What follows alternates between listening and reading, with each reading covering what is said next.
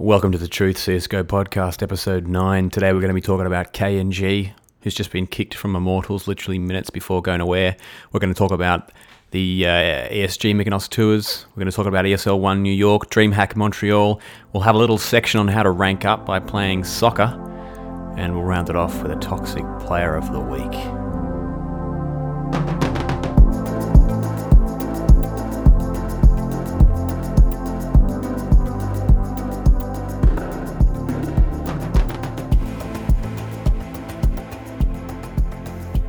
Before we get started, it's just come to light that Snax has stepped down from the IGL position at Virtus.pro. He posted a lengthy post on Facebook explaining somewhat cryptically the reasons for doing so, basically because Neo hasn't really stepped up in terms of his aim and skill level, which seems to be part of the reason why Snax took the reins in the first place. It's been a bit of a backlash online and on Reddit, because he was seemingly quite pointed with his criticism of Neo and Taz, although he didn't mention them specifically. But he was talking about the players from 87 and earlier, which I assume means 1987. And the only player he directly praised, or who he sort of said was playing at an acceptable skill level, was Pasha. So it looks like Neo's going back to IGL, which I think was sort of rumoured anyway to be happening. And we've had another kind of cryptic, passive-aggressive post from a player on social media. This is disappointing. Snax, I thought you were better than this. But, you know, the response has been sort of, some have been, well, it's kind of deserved considering their performance, and it's been a long time in the making. And some have even seem to have been relieved because Virtus.pro's communications with the media generally are pretty opaque. They're basically just like, oh yeah, we're going to be good, we're going to get better, we're going to try harder, and I guess that's generally Taz talking. So I guess somewhat of a relief to actually hear some candid talk from one of them for once. There's long been calls for them to sort of disband the famous five, but as one Redditor put it, I don't think that they do themselves any favours at this point. And one of the reasons, personally, I love to watch them play is that it's still the same five. There's been so many roster changes recently, especially when you look at a team like FaZe that have just basically bought their way into an amazing roster. It's lovely to see this team still sticking together and trying new things to come back. All right, so we've got a lot to get through today, and I really don't want the podcast to go on as long as the last two did. So we won't go into so much detail on these tours. We've obviously got this Immortals drama that's just blown the hell up. So let's move on quickly to ESG Tours. Mykonos, Mousesports were the eventual victors. They beat VP, and Liquid beat SK in the playoffs. And so Mousesports and Liquid were in the playoffs together. And it was a kind of a messy grand final, scrappy, back and forth. It sort of veered between one team dominating the other until it just seemed to kind of land on a map that Mouse was better on. Oscar went off, full Chuck Norris mode. Him and Chris J, they're basically the daddies of that team, aren't they? The more I think about it, the more teams kind of need that structure or that sort of combination. Like, if you think about a team like a family, families have definite hierarchies with parents and children. There are distinctions and delineations that have to be made for everybody to feel comfortable. And it means that sort of everyone can play to their strengths. Parents can play well enough and solidly enough to make the children feel safe and set a good example for the children. And the children can play to their full potential to try and impress their parents. And they have boundaries within which to work. And that's a good IGL and possibly a good support player at the top there of the hierarchy. So it seems that Mouse have sort of found that structure now with Sticko and Sunny. And of course, Rops being, I think he's 17, maybe he's 18 now, being essentially the children in that scenario. It seems to have paid off for them. They're starting to fire on some cylinders. In terms of the actual, well, congratulations to them. In terms of the actual competition itself, it's a bit like Summit, where it's more relaxed. There's a lot of shots of people by the pool. And while the players seem to like it, I think as a viewer, I don't know if it's the right thing for CSGO, to be honest. And I think if you're looking for an alternative to, let's say, a major or a DreamHack, that HTC 2v2 Invitational was a better idea, because then you've got a difference in the kind of Counter-Strike we're watching, but not a difference in the weight and the import of the competition. And I'll explain myself. Pardon me. Just been drinking some lemonade, and I'm getting a bit burpy.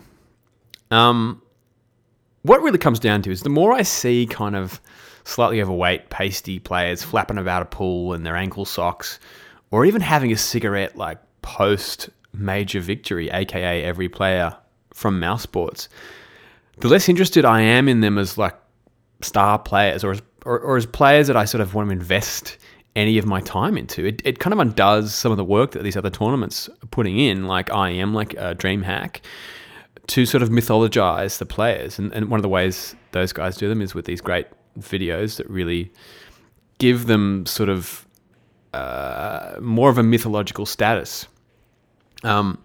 So in essence, there's very little maintenance of their image during a tournament like this, and I feel like that kind of does the whole sport a disservice, and I'll tell you why. As a fan, I'm investing my time into watching the games for starters, and that's how I'm obviously supporting the sport more regularly, but also by buying tickets to events that are near me, and by buying merchandise and skins from the team, and not skins, what are they called? Badges? What were they? Yeah, you know what I'm talking about. The major things. I'm actually investing in an idea, and an idea that I have about players, and players in whom I've invested imagination and emotion. And a tournament like this that really is kind of nuts and boltsy and allows me to see a bit under the skin of things, I actually think winds the clock back a little bit for my investment in the sport. It kind of seems like esports in its newness just hasn't really woken up to the way you can successfully manage a team and a sport in terms of the image it shows to the people. And actually, I'm going to touch on this a little bit later, but one of the things that Noah Winston came onto my radar for, he's the CEO of Immortals, if you don't know, was actually directly talking about turning his team into brands themselves and making sure that whether they won or lost, they were beloved or interesting to the fans. So obviously we're going to get to Noah Winston and all of that stuff in a moment, but interesting how I think an event like this just doesn't really do anyone a service. And if it's a holiday that the players want, perhaps they should be having it on their own dime and not as something that I don't know, tune into. I think I'm going to have to skip to ESL One New York and then come back to DreamHack Montreal, even though on the timeline, Montreal was before ESL One, just because there's a lot to talk about with the Immortals. So ESL One just wrapped up. If you're living under a rock, FaZe won it, and they destroyed everyone. Liquid beat SK. FaZe beat Cloud9 in the playoffs. So the grand final was Liquid and FaZe. And now just to touch on Liquid before we get to that final, they had an amazing run in this tournament, especially their victory over SK in the playoffs. Part of that might have been down to the psychologist that they've hired, who Zeus was talking about in an interview. Not the psychiatrist. Did I say psychiatrist or psychologist? Anyway, psychologist, definitely not psychiatrist. If you're not aware of the difference, psychiatrist prescribes drugs, basically. So the problem, he said, we were facing was just on a simpler level. It's just an emotional problem on how to deal with pressure sometimes, and sometimes how to deal with these situations. Something so simple like that can trigger, and I think it's been improving. Over the last couple of events, we've been able to maintain our composure, and our decision-making is a lot better. The rationale has always been there. We've always been working on it. Now we just consistently make the better decisions. We know how to react. I've really got to learn to stop quoting these guys, because their English just isn't good enough. And when you quote a little block of text like this in an interview, it almost comes across as a bit meaningless. Anyway, he's talking about basically, look, if I'm reading through between the lines, they were getting tilted and weren't quite sure how to deal with that. And the psychologist apparently has been helping them. Although he did say they'd been playing SK a lot in practice and they weren't intimidated by them. Obviously, they hadn't been playing FaZe much in practice, and for fair reason. The FaZe lineup has only been around a short while, but they seemed very intimidated by FaZe. And now, just before we get to this grand final too, I read a comment on Reddit that said Elige is not cut out to be a star player. And this tournament kind of confirmed him once again as basically the star player on Liquid, even though Twist, there's a lot riding on his shoulders. There's a lot of expectations. He did have a good tournament, and he has had some great tournaments recently, especially at Mykonos. Elige is still a player that sticks out, and has for a while, as one of the most individually skilled in terms of aim and positioning. But I would tend to agree with this comment. I think a star player needs to be someone who brings everyone up to their level and lets them share in the glory. Like, it's not just someone who completely outshines everybody else and doesn't sort of spread that shine, if you know what I'm saying. Can you see Elige sharing anything with anybody else? I mean, I only see of him what I guess I'm exposed to on the streams, I'm exposed to on Liquid's, occasional content behind the scenes. But this guy's stone cold. Like, I've said it before, he's an expressionless dude. Nothing wrong with that. And that's probably a fairly Polish thing as well, to be honest. But that's just how it is. It's like, whenever I look at Liquid, it reminds me of The Breakfast Club. Like, there's one jock, there's one nerd, there's one goth, there's one slut, there's like one cool guy, and they don't really naturally belong in the same room together. Like, I don't see how any of them have anything in common. And on top of that, their coach is Brazilian. Like, how they've actually managed to post the results recently that they have, I have no idea. And it could actually simply be that a lot of it is due to Twist and his sort of childlike enthusiasm, which I think we saw after they beat SK when he was interviewed on stage with OJ Borg. Just this sort of real naive optimism. Maybe that's really been helping them, because they seem quite cold and uncommunicative with each other. Otherwise, look, this could be completely reading into the situation wrongly. It's purely speculative. But if you listen to this podcast regularly, you'll know that's my stock and trade. That's what I truck in. Let's go to the grand final. Someone in this grand final during the actual match, and ESL actually tweeted this or on screen. They said that FaZe was the final boss of CSGO right now. CSGO is a video game. You get to the last level and FaZe are sitting there on the throne laughing at you. I think that's a very apt description. This went to 3 maps. It was going to be a best of 5. It only took FaZe 3. First was Inferno. FaZe went up 15-0 on the first half. Just insanity. At one point, Carrigan was fragging 15-0. It was just insane. And one of the highlights of this map for me was a moment when Olaf and Rain were in T-Apps, right? This is Inferno. They're in CT side. They're on the hallway towards balcony. They're both sides in a crossfire, right? So one's facing one way, the other one's facing basically towards the balcony. The other one's facing down to the steps. Olaf's facing down to the steps. And 2 Liquid players come. One comes from the balcony and one comes up the steps. Rain gets the headshot on the balcony player. Olaf gets the headshot on the steps player, and they both pull back. Can you picture trying to go up against those 2 in B-Apps? Like, is that not one of the scariest things? I mean, that is one of the scariest things I've ever seen in Counter-Strike Pro tournaments. Like, it was just... to be honest, I did feel bad for Liquid towards the end of this, but we'll get on to that. In fact, this rattled them so much, poor Liquid, in this first map, that Stanislaw knifed JDM in the back. Like, it was like, I don't know, it just felt like everything they did, FaZe knew what they were going to do. So not only were they firing on all cylinders, but they'd also actually studied Liquid. And that obviously scared the shit out of Liquid. Next map was Overpass. Liquid went up 3-0. Just back to Inferno. I think FaZe went up winning that 16-3. So we went to overpass. Liquid went up 3-0 off to a good start. Basically didn't manage to get much further than that. Nico went absolutely massive. Guardian went off. Rain, just a consistent beast across these maps. There's one point where Stan got a nice flank on A long, and I think that was a good demonstration of how the new P250 has served us well for these long-range duels. You got a frag on someone from a very long distance. If you're being annoyed by the pistol nerfs currently, as I am by the Tech 9, maybe go for the P250 if you're gonna take any long-range duels at the moment. And the first half went 11-4 in the FaZe direction, with Elige basically being the only one who was holding Liquid up with the kills.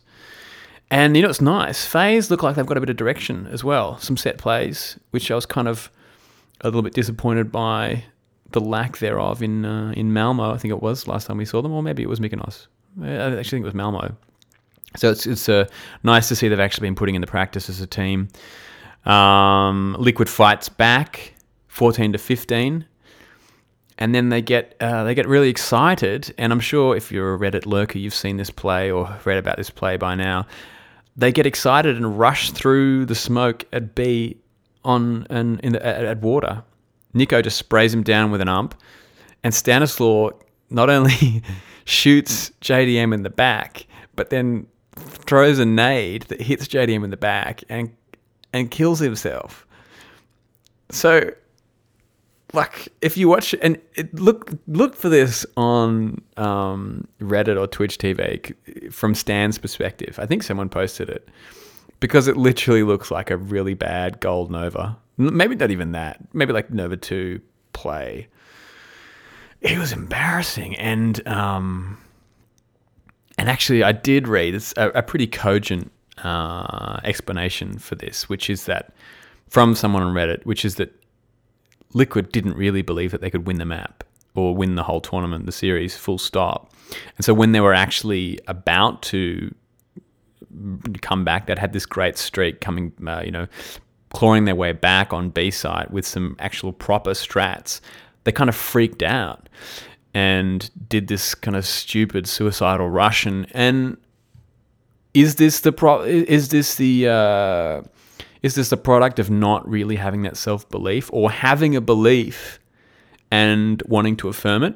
There is such a thing in psychology as that's called the self-verification theory, where everything we do because it verifies our sense of self, and anything that doesn't verify that, we are displeased with. So, for instance, I've talked about relationships on this podcast before, but for instance, if you have a partner who believes you are very good in some way, and your self-belief, misguided as it may be, is that you aren't, you will eventually reject that partner for that belief, even if they're correct and you are not. So if Liquid go into this map thinking we are definitely not going to win this, we're not good enough, this is FaZe, they're monsters, this is Olaf, this is Guardian, etc., and they get to the point where actually they have a chance, is there a part of them that just goes, hold on, we're supposed to lose, let's fuck this up? It's not actually an impossibility, and the more we learn about the brain, the more we realize we're just kind of irrational bits of meat moving around, the farm of life solely based on our emotions. I'm not going to get philosophical on us here. This map was basically the first time anyone got to double digits against FaZe in the whole tournament. It's crazy.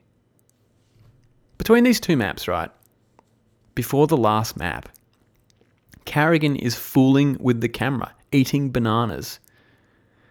Once again proving himself, obviously one of the best showmen in the game, but the rest of the players are literally clowning around, just having fun, like literally clowning, throwing snacks to each other, catching them in their mouths.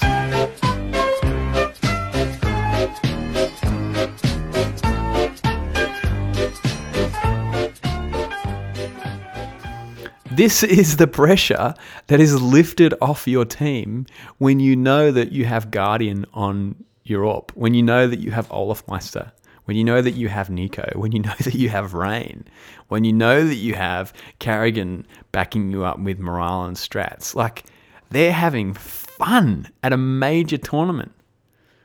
Liquid looked like they were about to shit their pants. So the third map was Mirage. Twist begins to step up, right? Obviously starting to get a little bit serious now, which is good. Starting to relax perhaps, but also starting to go, shit, this is actually possibly the end of the tournament here. Has a great clutch on the B side. Stan has an almost great clutch on B. Elige finally wins a great clutch on B. They can't get anything done on A. How is this so different from the Mirage maps that they've absolutely dominated in this tournament already? I should go back and watch these because Mirage was looking like one of their best maps for sure up until this point when they absolutely lost it.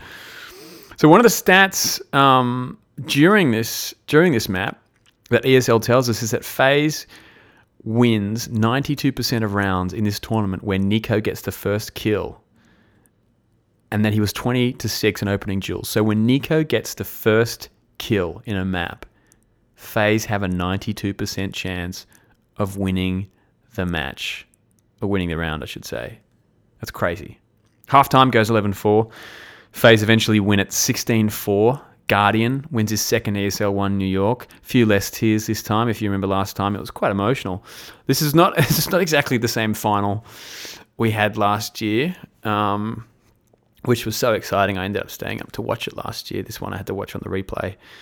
But look, good for him. I really felt for him last year. It felt like he'd sort of carried the team in a way. He brought them so far. It'd been a tough road. Nice that it ended on Mirage again this time. Carrigan in the speech afterwards, he says that everyone's hitting their peaks, but they don't yet have the structure they will need if someone's not going to be hitting their peak. He says they'll need another month or two until they're there. So, kind of cool. He's obviously a little bit more realistic about this. This is probably a bit of a honeymoon phase. All the players are excited to play with each other. They don't quite yet have the structure there. So I guess this is a beginning for FaZe. I don't imagine that they're going to continue this sort of dominance unfettered all year. As I was saying last potty about FaZe, there's going to be a lot of friendship and bonding that they're going to have to do. And we saw some of that with the ESL extra content. Or was it ESL or Malmo? Either way, I saw a clip of them all go-karting. They seem to be getting along quite well, which is a relief. Interestingly enough, minutes before I was recording this podcast as well, a clip surfaced of Carrigan on Kyo's stream being somewhat unkind to Alu in terms of his consistency with backing someone up on the map. But I'm not going to say anything about that. Thorin, after this, reckons that G2 are the only ones who are really qualified to beat FaZe right now. I would say Astralis, if they can relax, can do it. And also, FaZe haven't really played a good SK yet. In fact, I don't think they have played SK with this new lineup. And SK, as we know, are basically, or have been their kryptonite with the old lineup. So, interesting to see whether or not the new lineup will react the same. Let me just go over the stats for this tournament just really quick, because this was just nutters. FaZe went 16-5 against Virtus Pro, went 16-6 against Astralis, went 16-4 against Cloud9, went 16-3 against Cloud9, 16-3 against Liquid, 16-14 against Liquid, 16-4 against Liquid. They won 112 rounds and lost 39 rounds. Pure dominance. Pure dominance. What I'm interested in is how can they drink Red Bulls at the start of these maps? Like if I drink a Red Bull, my crosshair just immediately flicks to the corner of the screen the moment I see an enemy. I just get way too jittery. And yet you see Nico and Guardian like smashing them before the match has even started. What is going on here? Is there anyone out there who can tell me what's the difference between them and me? Are they already so hyper relaxed that they need this, or are they actually just so exhausted from jet lag or traveling that they need this to be normal? It's a mystery to me. Let's move on to DreamHack Montreal. This is the big story of the podcast. You've heard a lot about it over the last few weeks, week. If you've been paying attention to the CSGO scene at all, you're probably tired about it. But if this happens to be your only source of Counter-Strike knowledge, and I know for a fact it is for some people, let me just recap for you.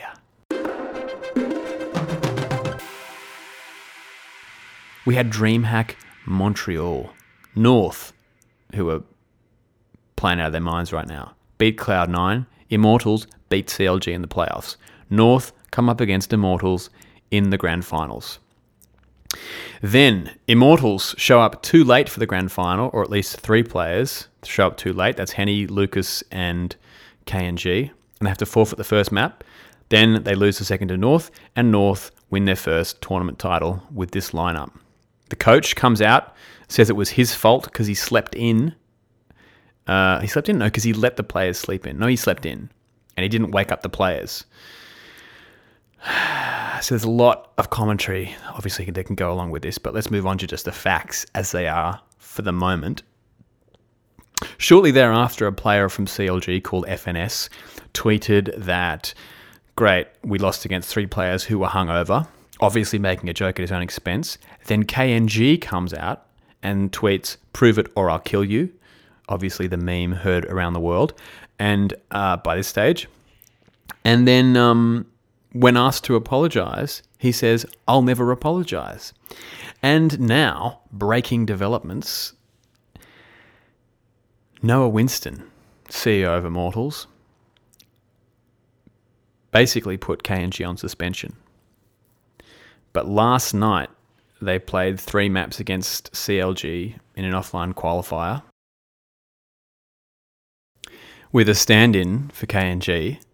But somehow KNG turned up and played the last 2 maps of the series, which they won.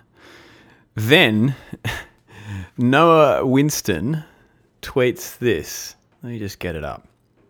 He tweets, KNG had been under internal suspension and was not authorized to play tonight. Expect further news this week until...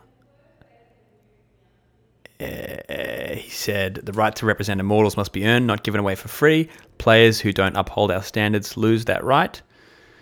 And that honor trumps all.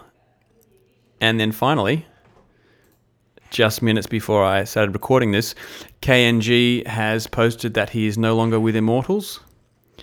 And he's taken all the Immortals stuff from his Facebook and Twitter account.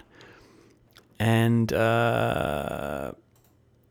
apparently, according to him, loves his life and lives it with laughter, and so will come back.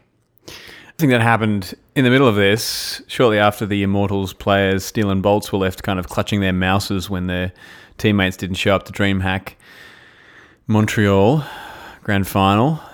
Was that there was a little stream with Jason R, and Bolts was on it, and Jason R was like, "Oh, what's going on with your teammates, man?" And Bolts calls them retardeds and faggots. That's right, retardeds and faggots. The amount of childish behavior demonstrated in this whole episode blows my mind, because it's almost like what I deal with in matchmaking just kind of bled out into the pro scene, which is absolutely insane, because one of them is a casual game with no stakes, and the other one is a job for people with millions of dollars at stake. So this is a very serious fuck up by many people on many levels. And as I hinted at the start of this podcast, I think the one person who should probably take most of the rap here is Noah Winston. And I like the guy. He seems like a really cool, genuine dude. I've only read a few interviews with him. I've listened to his podcast, the interview that was done with him on the Score esports podcast, which I suggest you check out if you have not. They do some great interviews. But this is a guy who really should have been a little more cognizant of what was going on with his players, how they were behaving. And if not, he should have had someone appointed to be telling him how they were doing or reining them in. There was an interview with him, as I mentioned, And in this interview, he was talking about building the Immortals brand and the brands of his players. And I think that's the one thing that he kind of actually hasn't really done here. He hasn't really achieved here. And as I was also talking about with the family structure of something like Mouse Sports, who's the daddy in this team? I bang on about like Fallen being the daddy of SK, but for good reason. And I think I saw somewhere that Fallen was in the army. Actually, I've seen footage of Fallen like doing military marches and stuff back when he had a completely different name, Gabriel Scorino or something. That's someone with some leadership ability, right? That's someone with some presence. That's someone with some authority. Who's that person in Immortals? I asked this question a couple of podcasts ago. Still's a lovely guy, but that's not a leader. That's a lovely guy, right? And Noah's like a flaxen-haired, oh, no, actually he's red-haired, cherub-faced boy wonder from Silicon Valley. He's not, or it feels like he's from Silicon Valley. I think he's actually from Harvard, but he's not an authority by any means. And look, maybe it doesn't have to be a daddy. Maybe it needs to be like a team mother. But someone needs to be with those players at all times, stopping them from being their own worst enemies, telling them to pull their head in, and threatening them with serious consequences if they don't do that. Is that what a team manager does? Probably. Do they have one? Actually, I'm not sure. The coach obviously resented being in a parental role, and maybe that's right. Maybe that's not the right role for him. Maybe he should just be free to concentrate on strats or team morale and not be having to be the parent for these boys.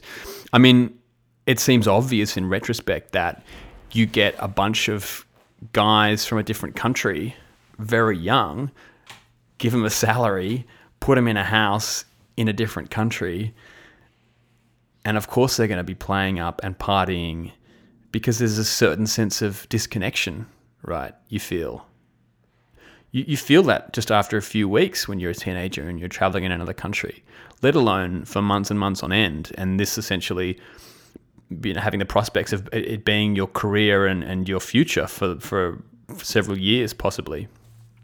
So I think there needs to be another voice in this conversation. And even just the way Noah's conducted himself on Twitter doesn't give me full confidence that he's that older voice. I think he's a smart guy when push comes to shove. But the fact that he's getting kind of drawn into answer replies and trolls on Twitter doesn't give me much confidence in his ability to actually really understand that kicking KNG now is kind of too late, right? Like the damage has basically been done. Now, do we rally around Steel and Bolts more, potentially? That's a possibility, although Bolts calling his teammates retardeds and faggots, to be honest, makes me not want to watch him again, because he kind of comes off as purely childish as they are. But is the Immortals brand damaged? Well, it's highly possible. I think kicking KNG has been probably the best thing that he could have done right now, considering the circumstances.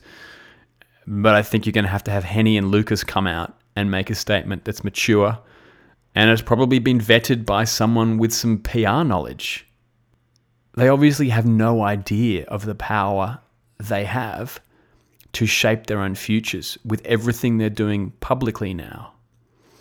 And this is just a simple kind of tell of maturity, right? Maturity is considering the future, weighing up the benefits of acting now as opposed to acting later. And these are players who are purely acting in the present tense, which is, well, I have a tournament next week. That's the tournament that matters, not what if CSGO dies? What if e-gaming changes completely in its nature? What am I going to do then? And one of the things that we're seeing is that players who actually invest in making themselves a brand or a name or an interesting personality or someone fun with an insight into the community is going to have a longevity in their career far beyond what their skill as a player is. This is not rocket science here, and it's not something that hasn't been discussed in esports media before, but these guys just are clueless at the moment, seemingly, when it comes to this sort of thing. Absolutely clueless. So it's going to be interesting to see what the fallout of this is going to be. A lot of people were raging against Winston on Twitter, saying, you know, you're ridiculous to kick KNG. He got you to a major. Let's be honest. Immortals beat some pretty easy teams to get to that grand final, right? And Immortals are not going to be a team that I want to watch because of KNG. Like, that's not what their value comes from. And I reckon Winston knows this. The value in Immortals isn't having an AWPer who's okay. You can look at Kenny S and go, well, G2 is an exciting team because Kenny S is on there. No, G2 is an exciting team because Kenny S has been around for so long and so good. And now they have other players around him who are almost as good and from the same scene. There's a real identity there. If KNG sticks around and manages to stick around for 4 or 5 years, yeah, then he's a player with value. Up until then, he's just a young guy with a bit of raw talent.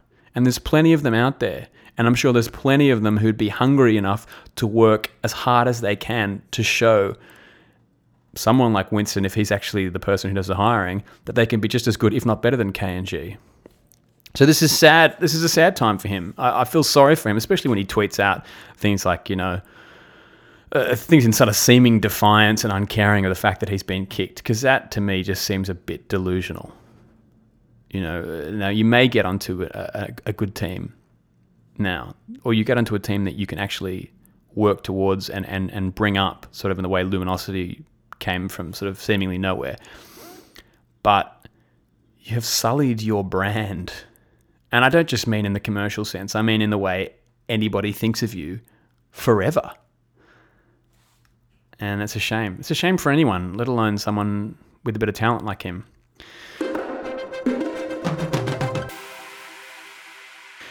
Now, enough's been said about that. Let's move on. This is a little section called Play Soccer Rank Up.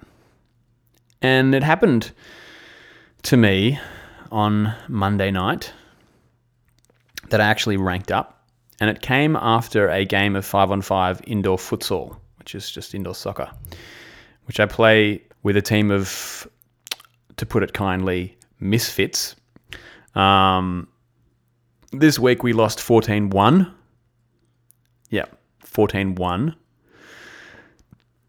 Which is kind of par for the course for us. I think the worst we've lost has been 16-2. Basically, I have no ball skills to speak of. Between us, we generally have more than 5 players, but this week we had 5 players, so we had no subs. Between us, we maybe have an okay player, but individually, we're pretty dismal. Our goalie's not bad. He's deaf. And we're playing people with serious skills, like serious ball skills. Our team on Monday consisted of an out-of-work actor, a sort of neurotic psychiatrist, our goalie who's deaf, as I previously mentioned, a writer-director, and myself, someone who has a podcast about Counter-Strike. So in this match, I turned an ankle, almost threw up. I winded myself. I couldn't move the next morning. But, you know, when I got home, I sat down and started playing some solo matchmaking. And I played 3 maps in a row. I top fragged all of them. And the second one has significantly higher ranked players than me. And you know what I did? The first thing I did in that first map was I calmly greeted my team and I started to lead them. Like, not because I want to lead or because I like leading. In fact, I really don't. But I don't know. It just felt like they were like, oh, should we do this? I was like, yeah, let's do that. And no one complained and no one was an asshole, which is very, very rare, as you can imagine. And I ranked up. Now, this is not a common occurrence for me. I'm generally not as calm as I was. I generally get a bit adrenaline-y adrenaline-y, a bit shaky, a bit excited when I get into games. And I know it doesn't have a good effect on my decision-making skills, but this time I felt so calm and so in control and so relaxed. And I was thinking about what is it, right? Because I'd never played after a soccer match previously. I'd usually been a bit too tired or I was a bit too late. But I was thinking, like, what is it that possibly happened here? And it could be that some of you are thinking of the fact that when you see some of the player profiles that the tournaments make, like about Olaf, about Rain, I think even maybe Simple, you see that these players, or Dupree maybe, or like ex-soccer players, right? They were obsessed with soccer. They played it at fairly high competitive levels. None of them were pros, but that was their passion. And then somehow, generally a big brother, they got into CSGO. So is there something in soccer? We've also seen a soccer match between SK and VP, and the players were actually pretty damn good, like their skills. They obviously play or have played a lot of soccer. So it got me thinking, like, what is the correlation there? And I wondered, maybe, I'm not a scientist, I'm not a doctor, but I think it's linked to the fact that you have a team and they're around you. So your spatial awareness starts to grow, right? Your actual awareness in terms of, you think about like a bubble around you, like a sphere, it actually expands to encompass not only the field, but also specifically your teammates, and then the ball. And every time you get the ball, there's a very specific goal, and that includes working somehow with your teammates to get that ball somewhere. And I think when that consciousness expands, it's probably a little bit similar to meditation, but when that consciousness expands for a certain, like a concentrated period of time, it actually takes a while to go back down again, and for you to become sort of more introverted again. So if you can sit down at a game of CS and be aware on a sort of a, how do I say it? Not a metaphysical way, but in an unconscious way about a space around you, I think it actually translates to being more aware in the game. Even though it doesn't have to be a physical space, it's simply thinking about a virtual space translates quite effectively. So I would say, if you've been raging recently, or you find that your nerves get the better of you in a game, maybe have a game of soccer if you can, or any sort of team sport that happens on a larger playing field. Ping pong might be good, but maybe doubles would be better. I'd say running doesn't help. I've done that before. As I said, weights doesn't help because it's all about you in those scenarios, and actually, often in running, your circle kind of grows smaller. Your circle of awareness grows smaller. Any team sport where there's some ground that has to be covered, rugby might work, basketball, and then play some CS afterwards and tell me how you go. That's my pro tip of the week. Let's move on to the toxic play of the week. And the dubious honor this week actually goes to a 4-man team. And I'll read out their ridiculous names. First guy was called Spaz, I'm Back. One guy was called If Entry. One guy was called Yuckin, or One Uckin. And the last guy was called Bray. Game started off pretty regular. No communication at the start until someone told me, all right, you won't get kicked after I just clutched around. So always good to know that you're simply playing by the good grace of some unseen, unheard asshole. Basically, for the most part, they played like fools. They switched every single round where they were playing. We were playing on train, which is quite a difficult one to keep on changing. Basically, in the final round, they shot each other, and we lost the map. And that's half an hour of my life I'll never get back. So thanks, boys. If you're out there and you're listening, thanks. Finally, you'll recall I was giving away some tickets to ESL One New York. I managed to give those to Maxwell Rivera, my most loyal listener.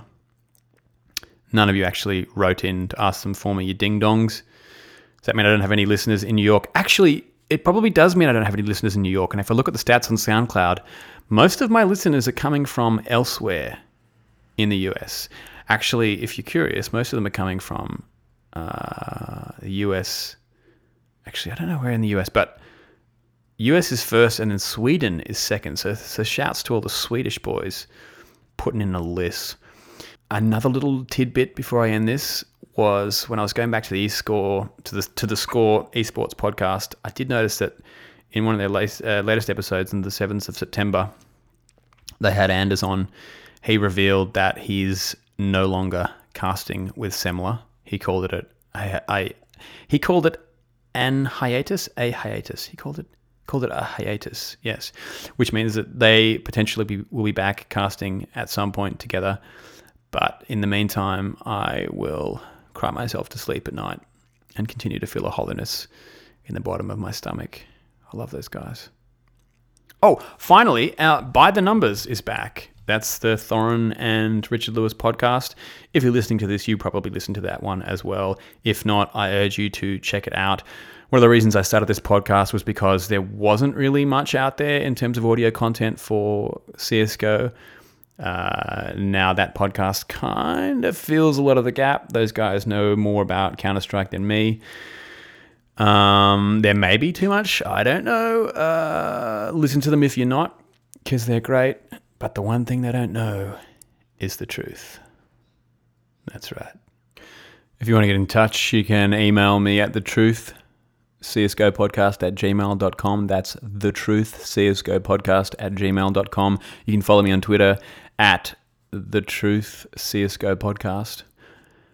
Until next time, enjoy your game, have fun, and please don't kill anyone. Outro song this week is courtesy of the Ramones and dedicated, of course, to KNG.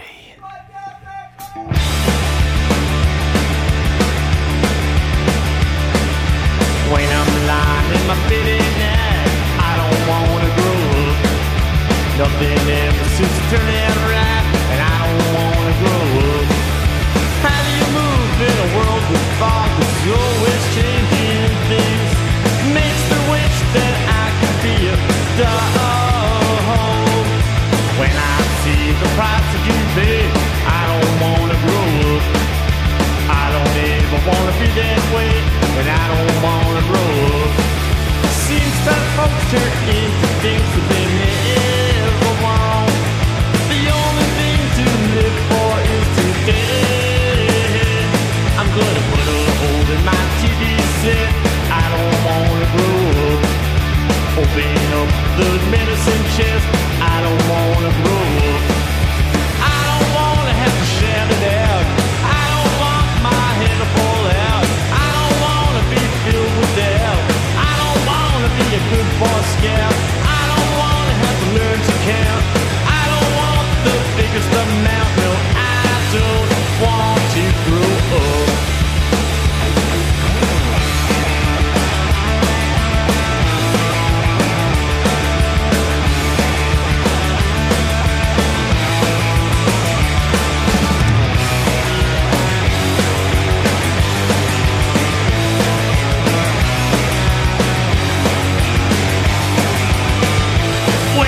When I see my parents fight, I don't wanna grow up.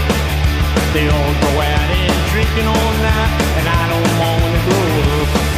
I'd rather stay here in my room, nothing out there but sand and gloom. I don't wanna live in a big old tomb on gray.